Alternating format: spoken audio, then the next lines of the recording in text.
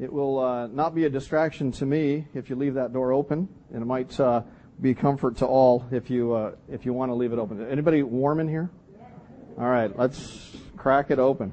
It's just go ahead. I'm like, do you want to just push that door open for us? Thanks. Yeah. That way we'll be able to invite the crowds in too, and I don't think that you'll have any trouble hearing my voice. So if you do, just raise your hand or something like that, and we'll take care of you. Let's begin this morning, and I want to call on a couple of young men. I haven't asked them ahead of time, so if you're a young man, I have a couple of scripture verses that I want you to open to and read out loud for us all. We have begun a study in the book of Acts, and we want to take a little tour for the next week or so through the entire book of Acts as a survey, and then we're going to start into the details. And last week I likened it to looking at a forest first, and then delving into the forest, looking at the trees, and then looking at the leaves on the trees and the bugs that are on the leaves, and so on. Okay, so that's what we're going to be doing over the next, the overview at least is what we're going to do over the next couple of weeks. So we want to start this morning with a little bit about what Jesus taught about the church. The study of the book of Acts is really about the church and the Lord's work in the church. But Jesus spoke about the church as well. So somebody can read for us. It's kind of like do you guys do sword drills at HMI? All right, you practice. Good. All right. So you ready? Hold up your Bible if you're going to try this. All right. Howard, you're not young. Okay. Yeah. All right. The first one with it, just stand up and read it out loud for us all. Okay. Matthew 16:18. Go.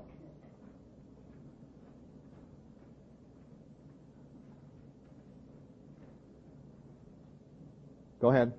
Read it loud.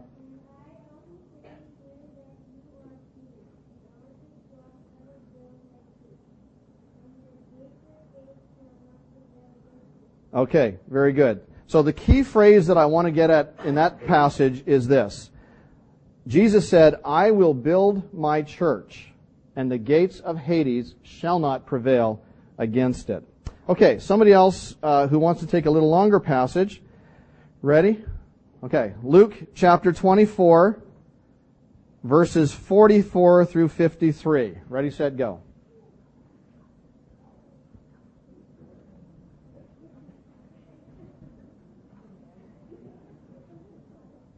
Okay, go ahead. You got to do it. Really loud, though, please. 44 through 53.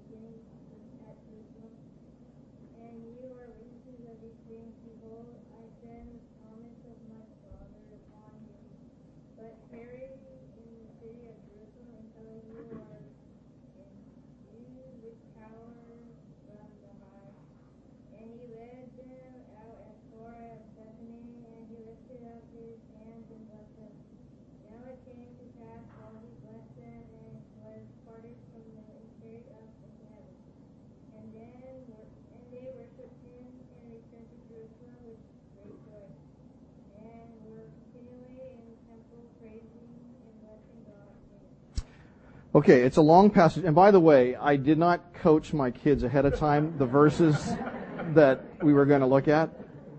Sure.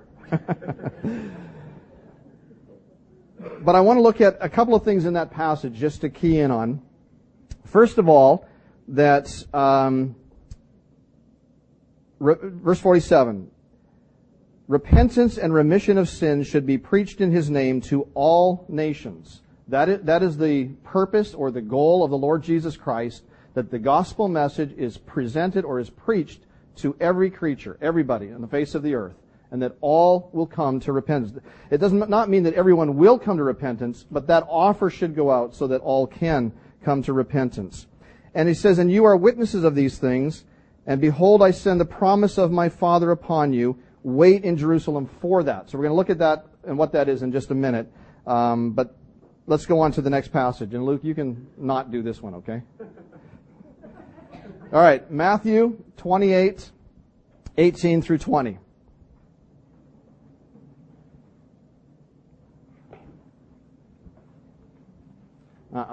Go ahead.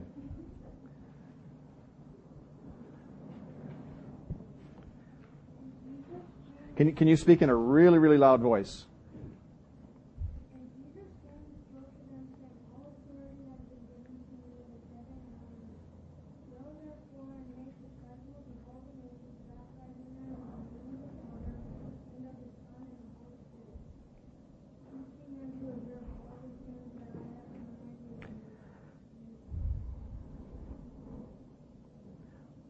Low? Yeah. Okay, good. Yeah, we don't use that word low very much. We use the word yo, but but low is kind of like not in our vocabulary anymore, So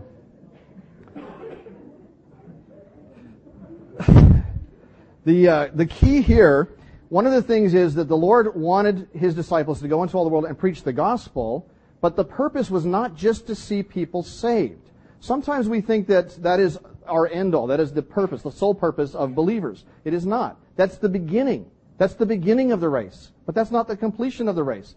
Here he goes on to say that we are to go out and make disciples of all nations. So the idea here is not just to see people come to faith in Jesus Christ, as great as that is and wonderful as that is, but the Lord doesn't want a bunch of baby Christians, crying and screaming and all the rest of it. He wants us to grow to full maturity. That is His goal in our lives. And that's what He's talking about here. Teaching us to observe all things, or teaching them to observe all things that I've commanded you. And lo, I am with you always, even to the end of the age. By the way, this is kind of a by the way passage. I was just reading actually in Hebrews this morning. And this passage here, lo, I am with you always, even to the end of the age, is repeated in Hebrews. And the interesting context of this is he is talking about how we as believers should be content with such things as we have. We should not be covetous. And I look at that passage and go, well, I never would have seen that in that passage. But that's what he's talking about here. He's saying, look, you can go, and even if it means that you suffer the loss of all things, lo, I am with you always. I'll take care of you. That's what he's saying. Even to the end of the age, even to this generation, he will do that. Great promise from the Lord. Okay, this will be the final one. Acts chapter 1, verses 4 through 8. Go.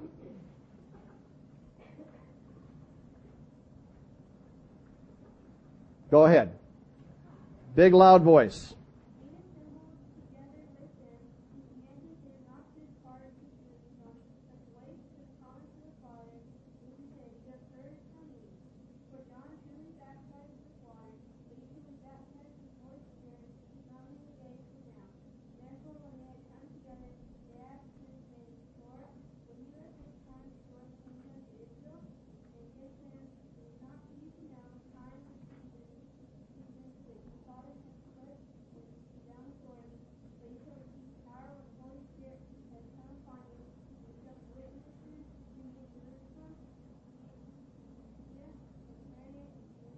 Okay, great. Appreciate it very much. Well, thank you for your help and your cooperation. In this passage here, well, in the previous passage, we had seen that he made a promise that when the promise of the Father's come, and here we see clearly what that promise is. It is the coming of the Holy Spirit of God to indwell all believers. Now, he says here in Acts 1 that they are to remain in Jerusalem. That was a command. They were to remain in Jerusalem because that's where it would take place. And it seems that they obeyed that command very well, as we're going to see in the Scripture. They obeyed it for too long, actually, to remain in Jerusalem. Now they waited, and the Holy Spirit did come, but they forgot the last part of the passage. And it says, "But you shall receive power when the Holy Spirit has come upon you, and you shall be witnesses to me in Jerusalem." And they stopped right there. But it says, "and in all Judea and Samaria, and to the end of the earth." Now ultimately, the Lord had to shake them up. He had to disperse them, and it came as a result of persecution that came upon the church. We'll look at that as we get to it later this morning. So if you have your sheets, I'd like you to take them out, and we handed them out to the young people. Last week we had a group of young people that sat right in this row here. And were you there too? You're young. So we had a group of young people that sat right here in this section, and they were all taking notes. It was wonderful to see it. Even the youngest of them was taking notes. In fact, they were taking notes and getting it so much that they turned the paper over and they were drawing pictures of the notes they were taking. It was great.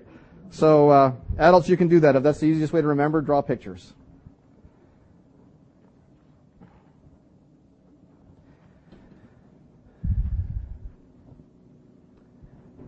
Let's see here.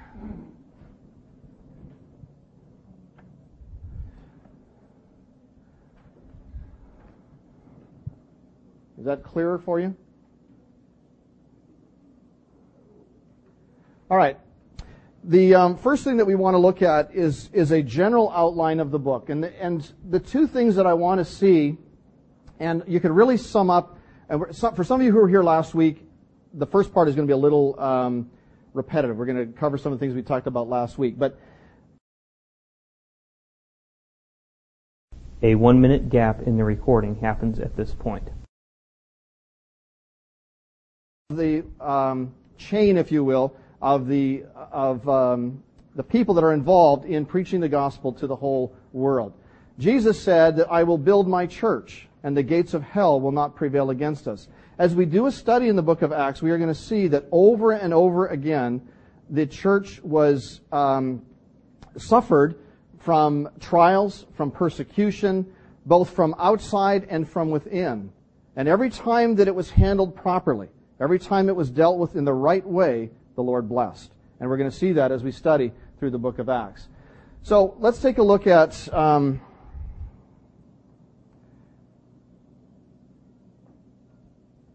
as I mentioned to you last week, there are several things that we want to look at as we go through the study of the book of Acts. And as you do a good, careful Bible study, it's important to get the big picture first. And so we've broken up the passages of Scripture, or the book, into three major sections. First of all, the gospel was preached in Jerusalem. And if you look at your notes, I think you'll give me a second here.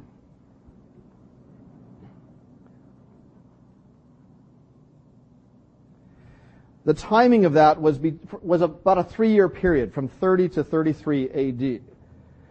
The second phase has to do with the gospel going out to Judea and Samaria.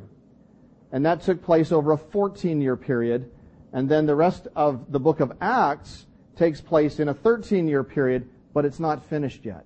The book of Acts ends with it's an unfinished manuscript in a sense. We still have work to do to the ends of the earth. So the book of Acts, first of all, contains the promise of the coming of the Holy Spirit. And we often call it the Acts of the Apostles. And that's a good name for the book, Acts of the Apostles.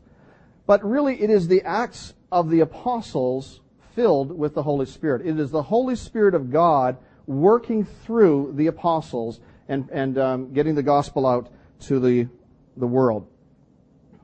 Now, the three main people groups that we see here are the Jews, primarily in Jerusalem. We have the Samaritans in Judea and Samaria. And then the gospel makes a huge shift. And God has to take the Jews, the apostles, and radically shift their thinking. That the gospel is meant not just for the Jews, but it's meant for Gentiles as well. And it's a wonderful story of how God did that in their lives, and how as a result, the gospel has come to us and we can believe and be saved. Now, there are characters as well. One of the ways you can study the Bible or a passage of Scripture is to do a character study. You could certainly do that in the book of Acts. You could study the life of Peter as he comes from a cowardly stance where he denies the Lord 3 times and he kind of goes into a tailspin. The Lord speaks to him after the resurrection and he says, Peter, do you love me? Do you agape me? And he says, well, Lord, you know I'm fond of you. He says, Peter, do you agape me? Do you love me? He says, Lord, you know I'm fond of you. Peter, are you fond of me? Yeah, I'm fond of you. You know. That was his stand at the end of the Gospels.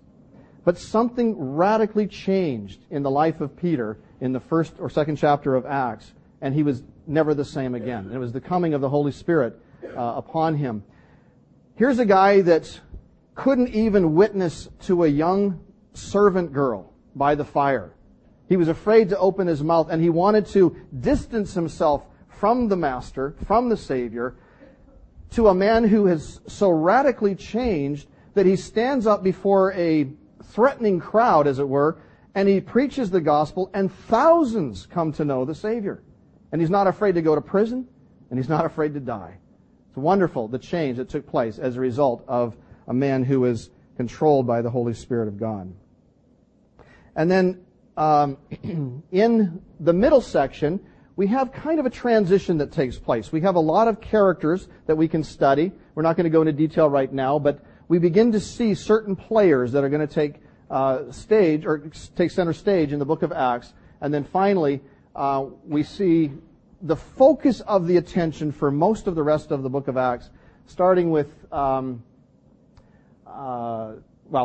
the gospel starts going to the ends of the earth, Paul is really the focus of the attention and the ministry that he has, and also, of course, the people that travel with him or that he's associated with. Okay, now, let's take a look at dividing this down just a little bit more.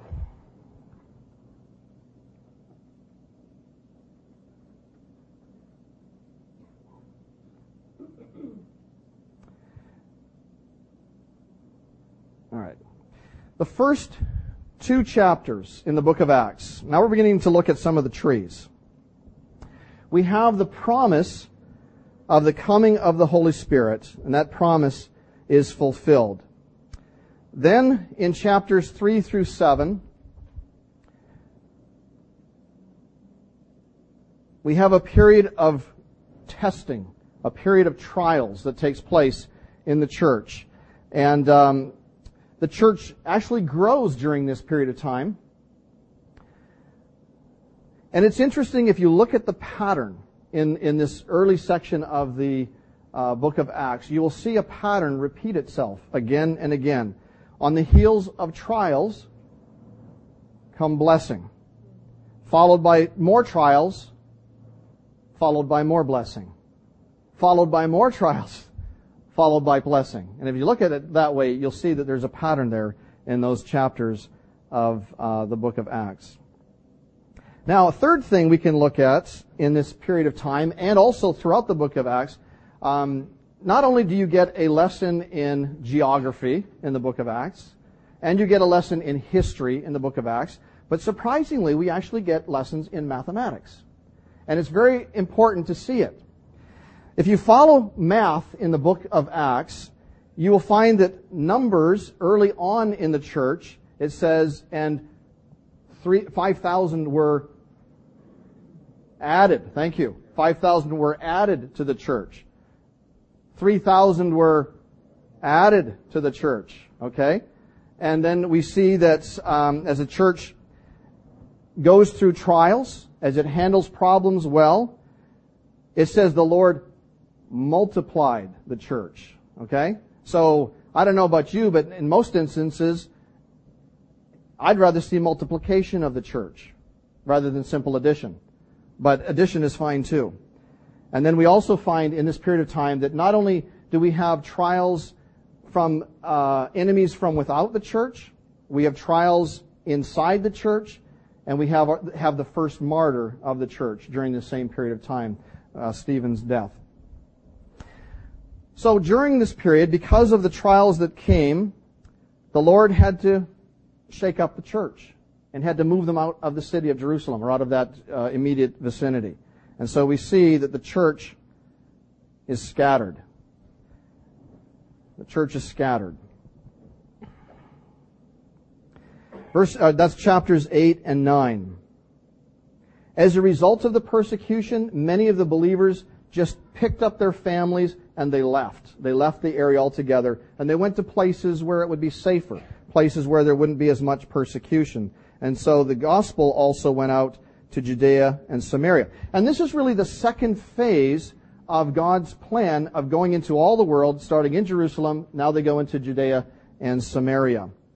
And this, by the way, was a fairly significant move. If you remember the stories in the Gospels, how the Jews would sidestep Samaria. They would go around Samaria. They wouldn't go through Samaria.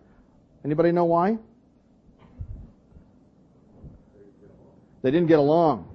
They were half-breeds. They were people that weren't like us, and so they would go around them. They felt that they were beneath them to go through and to become defiled by going through Samaria. And so even this is a radical shift in the thinking of the early church, of the Jews in the early church, where they would actually go out and try to see Samaritans come to know the Lord. It's a radical shift. In this section, we are also introduced to one of the key players in the book of Acts. At this point, he is called Saul. And Saul was there at the death of Stephen, the first martyr of the church. And we begin to see a little glimpse into him just for a minute, and then we pull back and we look at some other things, and we'll pick up on Saul a little bit later. Now, fourth, and another amazing event takes place in this time period, and that is that the gospel goes out to the Gentiles. Well, it was incredible enough that these Jews would reach the Samaritans, but it's phenomenal that they actually preached the gospel and accepted the Gentiles as being ones who could be saved as well. But the Lord had to do some marvelous there was a marvelous event that took place. We'll look at it in a little bit more detail a little bit later. But it was clear to the early church that the gospel was not for the Jews only, but it was for the Gentiles as well. And then in chapters 12 through 21, we see the church expanding overseas. Church expands overseas. We see a number of missionary journeys, and we see the fulfilling of the command of the Lord to the ends of the earth. Now, the focus of the attention, of course, during this period of time is on the Apostle Paul. Almost all of the time is devoted to him and to his ministry as he goes out into the world preaching the gospel to the Gentiles. And then finally, the last section of the book of Acts deals with a church leader on trial. That, of course, is the Apostle Paul and the trial that he faces. And then it just abruptly ends. Paul is in prison. This is his first imprisonment in Rome. And then it just stops. And as I mentioned last week, the writing of this book must have been in about 62 or 63 AD, because there were significant historical events in the church that took place over the next 7 or 8 years that are not mentioned here, and Luke just wouldn't have ignored them. So the book must have been written about this time, and it's almost like the Lord has an unfinished symphony, and we're part of it, and we need to finish the work that He has called us to do. Now, there are other ways of studying the book of Acts, and again, as you do Bible study, there are other ways that you can study a book of the Bible, and we're just going to look at a couple of those really quickly. I don't want to spend a lot of time on this. If you were to do, and I don't have it down here, but if you were to do a study of the growth of the book of Acts, you would, if you're a mathematician, you would begin to count numbers and multiply numbers. You begin to see the phenomenal growth in the early church. Now remember, we're talking about a period of about 30 or 32 years. And in that time period, God starts with a group of 120 disciples, and He totally transforms them. And those 120 people have such an impact in the world that the enemies of the cross say, beneath their breath, as it were, these Christians have turned the world upside down with their doctrine. Imagine the impact that about a group this size could have in our generation in reaching out to the lost. God can do it if we are controlled by the Holy Spirit of God. Another way of studying the book of Acts would be to do a character study. Just as an example, you could do a study of the life of Paul. At first, you see him persecuting the church. Then you see his conversion. And then you see something that is actually not in the book of Acts, but it's referred to in Galatians chapter 2, where the Lord took Saul, took him away, and taught him. And it's referred to in Galatians 2:1. Then we see Paul's first missionary journey. We see the issue of circumcision come up that could have destroyed the early church. And then we see the third missionary journey, his imprisonment, and then his first Roman imprisonment as well. So you could just take each of those segments of his life and do a study on those, and it would make a very profitable Bible study as well. So all I'm trying to do is help you to see that as you study the Scripture, you can do it as a survey.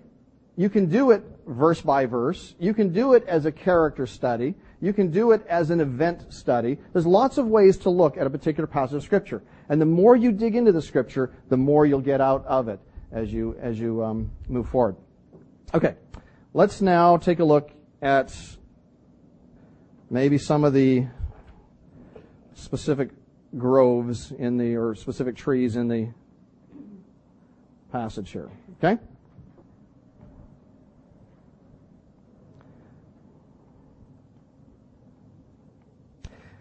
All right, chapter 1. We have, can't even read my own writing. All right, Christ's promise and His ascension, and then, of course, the immediate effect that had on His disciples. As I mentioned, if you were a businessman, and you were to go out and try to find the most likely people to promote your goods and to make the world become aware of it, you would not have chosen this group of 120 people. It would not have been your choice. You'd have said, well, there are a bunch of people stuck in an upper room, or they're in an area, they're cowering, they're fearful. They're not the kind of people that would really make an impact on the world for our product. And it's true. In and of themselves, they couldn't. But filled with the Holy Spirit of God, controlled by the Holy Spirit of God, totally different. And they weren't peddling a product. They were preaching the gospel. And it is the gospel that is the power of God unto salvation. People who preach the gospel, filled with the Holy Spirit of God, it has a palpable impact in the lives of people who hear it. It's wonderful that the Lord has promised that His word will not return to Him void, but it will accomplish what He has set it out to, the purpose for which He sent it out. And so we see the gospel going forward as a result of the Spirit of God indwelling these believers. All right, chapter 2, we have the promise fulfilled. Actually, in chapter 1, it was more the ascension of the Lord, and then chapter 2, we have the fulfillment of the promise. This radical event, the Holy Spirit coming to permanently indwell the believers, change them from a band of nobodies into a group of zealots who turn the world upside down with their teaching. What Jesus had promised, He fulfilled. He promised to send a comforter who would indwell them. We've mentioned this before, that had the Lord stayed on earth, how many of us would have ever seen Him? I mentioned this several weeks ago, that how many of you have actually shaken hands with the President? How many have actually physically seen Him? How many of us would have seen the Lord had He been on earth still to this day? And yet, through the coming of the Holy Spirit of God, God the Spirit dwells within every single believer and uses them for His own purposes and for His glory. Chapter 3 is a fascinating chapter. It's about a lame man who is healed. And I'm not giving you all the details of the chapter, but I just want to whet your appetite for what's to come. Chapter 3 is about a lame man who is healed. You remember the story? Peter and John went to the temple to pray. And a lame man, apparently he was a paraplegic. He was sitting by the temple. That's what he did. He was about 40 plus years of age, we read in the scripture. And as people would come to the temple, he would beg them for money. It was the only way he could survive, so that he could buy food and he could live. And so Peter and John come to the temple, and this man is, alms for the poor. Can you give me a quarter or whatever it was, a denarius, at the time? And it's an interesting statement in this passage. It says, Peter says this, "Silver and gold have I none." There you are. I have nothing to give you. But such as I have, give I you. In the name of Jesus Christ of Nazareth, rise up and walk. Wow. What would you rather have? Legs to walk or a quarter in your pocket?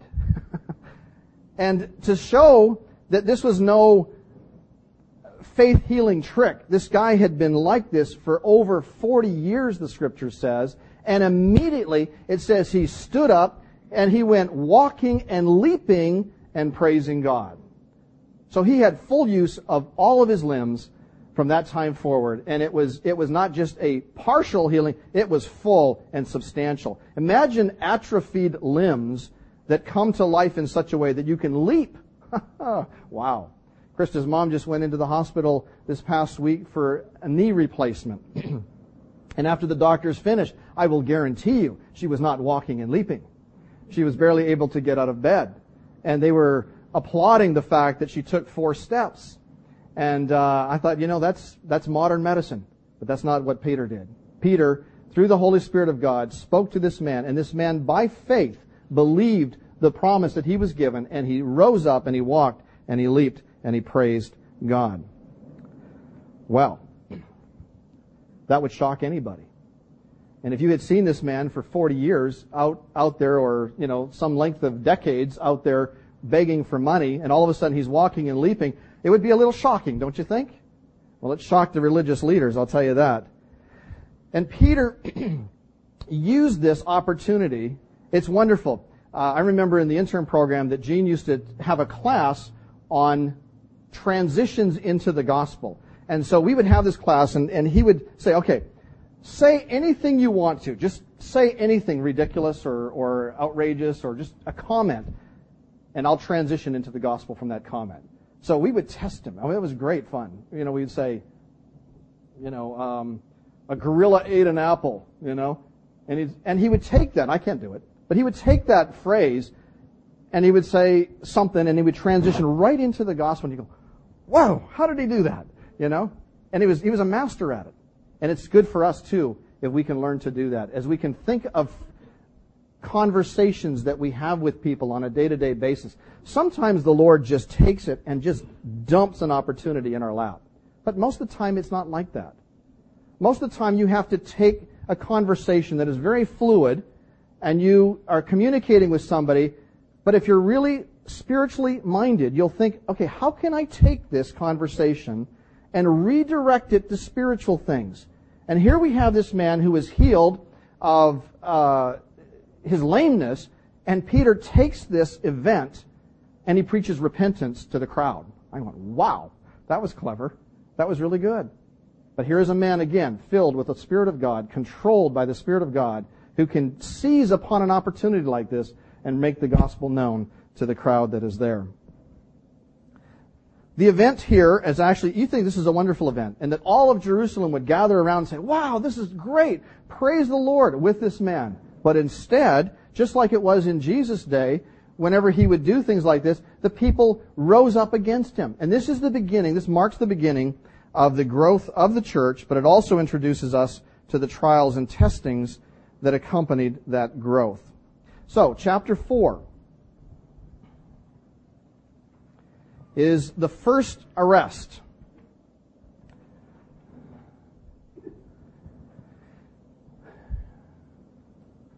Our policemen here have the job of arresting the bad guys.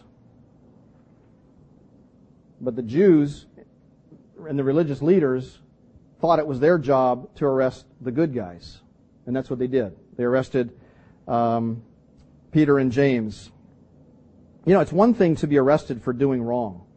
I think that's appropriate, don't you? But something else to be arrested for doing the right thing. But do you know that when they were arrested, they counted it an honor? They counted it an honor to be arrested for the gospel's sake, for the sake of Christ. Jesus said, "How happy are those who suffer for the Son of Man's sake." When was the last time you or I got in trouble with the law for doing the right thing, for following the Word of God? Well, also in this passage, we see a little Acts mathematics. How many people believed as a result of Peter's first sermon? Anybody know? Sorry? 3,000? No. 5,000? No. That's the number that's given, by the way, 5,000. So you're close. But do you know what it says about the 5,000? 5,000 men. Okay? It doesn't say anything about the women and children. Now, when women and children get saved here, we count them. But for whatever the reason, they weren't counted in this number. And it says 5,000 men were saved. That's amazing. That's a marvelous first sermon. Would make any preacher happy. So the religious leaders really had nothing to go on, so they severely threatened Peter and John and then released them. And it says of Peter and John, by the way, as a believer, and remember, this is just the beginning of the church. It's in its infancy. And you're one of the first ones to be arrested and put in prison for preaching the gospel. What would you do if you were released? Run. Okay, well, that's an honest answer. Go home. You know, pack my bags and go home. If I'm not going to play marbles the way I want to, I'm going to take them all home. Yeah. That's not what they did. It says they went back to their own. It doesn't mean they went back to their own family, but to the family of God. And they went back for encouragement and to build up the other believers. Then it says that really a vast number of these new believers, these 5,000 men, plus the women and children, were filled with the Holy Spirit of God. Now, there is a remarkable account here in this passage as well that is so revolutionary, and so often we look at it, we read it, and we go, yeah, okay, that's what they did, and we just read on. But it's absolutely remarkable what happened here. It says in this passage that the early church pooled their resources together. And they did not count the things that they owned as their own. And so if they went out to work, they considered it to be part of the community pot, really. The community pot. It's so revolution, and it is so contrary to our natural tendencies to do this. And they took their possessions, even their houses and their land, and they sold them, and they shared the proceeds with all. It's an amazing account. And I believe, if you're to look at the account in the book of Acts, that had they not done this, the gospel would not have gone out the way it did. And I do not believe that the world would have been turned upside down with the doctrine had they not proceeded this way. And it's not limited just to this event. I would say it's true of almost every event that takes place here. We look at the book of Acts and we say, wow, isn't that great what they did? Isn't that great what they did? Isn't that great what they did? But I look at it and I also say, what if they hadn't done that? What would have happened? Now I know that the Lord said, I will build my church, and the gates of hell will not prevail against it. So the Lord still would have had His way.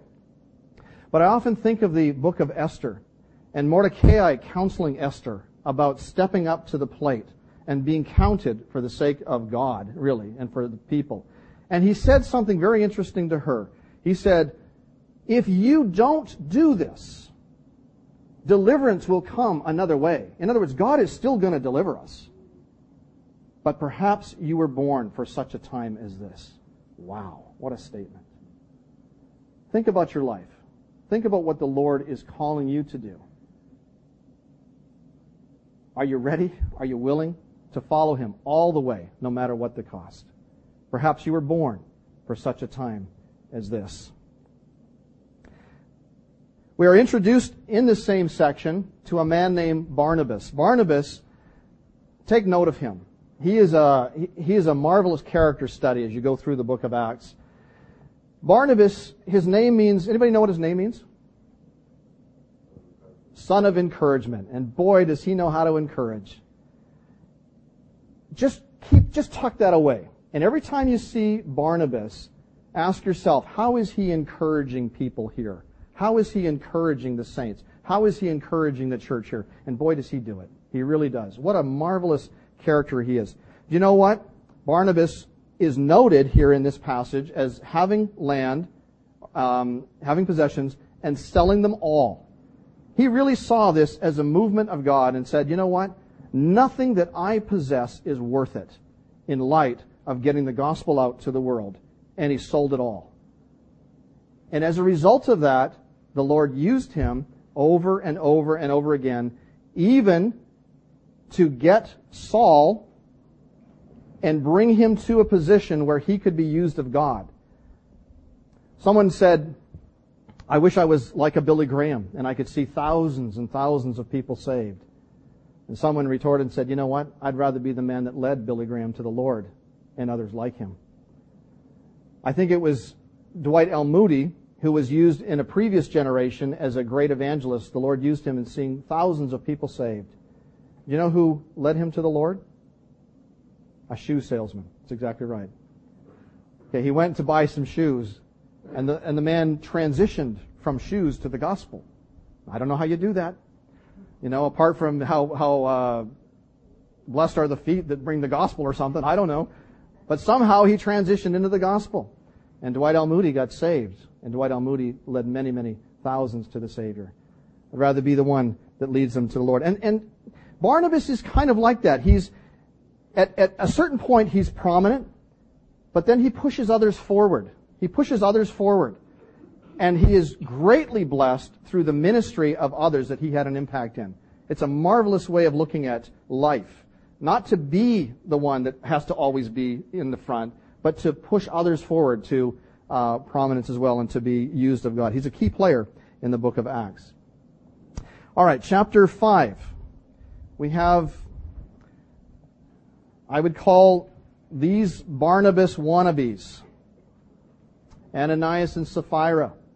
Ananias and Sapphira, and of course the whole church knew what Barnabas had done and others had done. And they wanted to mimic it, but not all the way. They wanted to act like him and receive the applaud and the praise of the assembly for what they had done, but they really hadn't done what they said. And so the first trial of the church really came from without. When Peter and John were arrested and put in prison, that was outside persecution. But here, for the first time, we see a trial that takes place in the church itself. And let's take a look at what happens. The trial came as a result of what?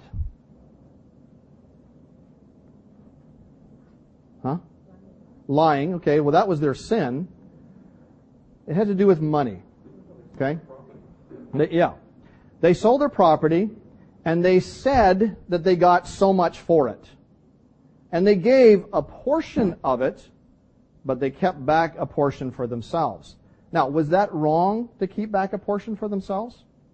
No, it was not. In fact, Peter made it very clear that, look, you own the property. It's yours. You can do with it as you please.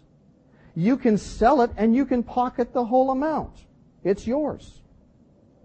But if you say that you're giving to the Lord the entire proceeds and you pocket some for yourself and you tell people, you know what? I sold that for $100,000, but you really sold it for $250,000 and you pocketed the $150,000 while boasting that you gave it all, it's a lie. And that's what happened here. The Bible says that you cannot serve God and mammon, money. You can't. It's impossible. You cannot serve both. For you're going to love one and hate the other. You'll cling to one and despise the other. In 1 Timothy it says, the love of money is a root of all kinds of evil. As a result of loving money, wealth, things, some have created all kinds of sorrow for their family and their own life.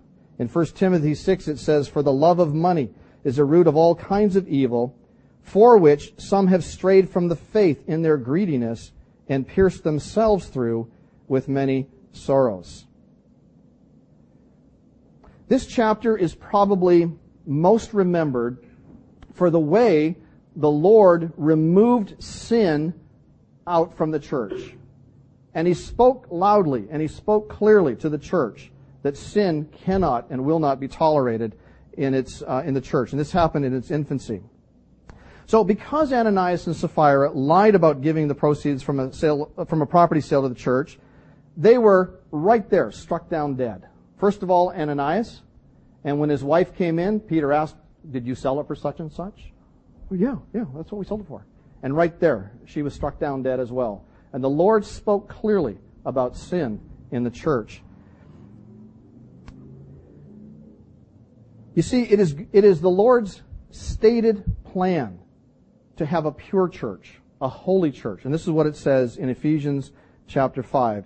That He, Jesus, might present her, the church, to Himself, a glorious church, not having spot or wrinkle or any such thing, but that she should be holy and without blemish.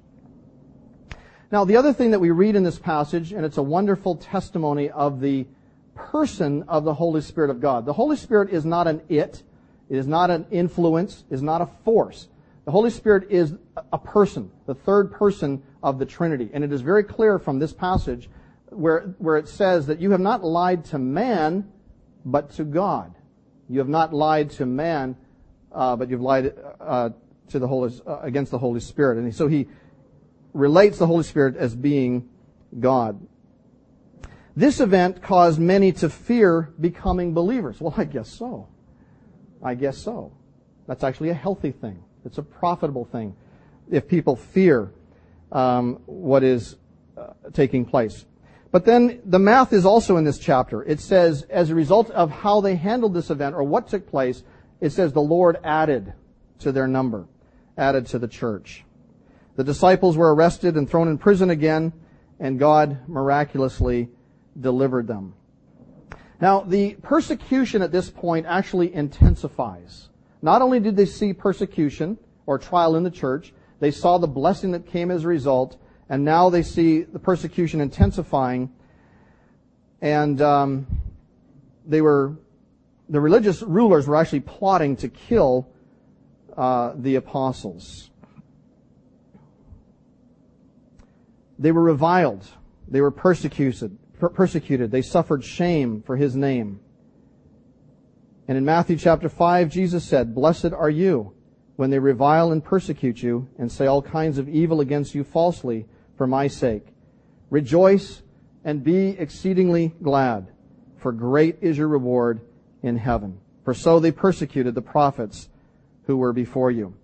We have a very interesting statement that takes place here in this passage in Acts chapter 5, verse 41. They really were living that passage, that verse that Jesus spoke.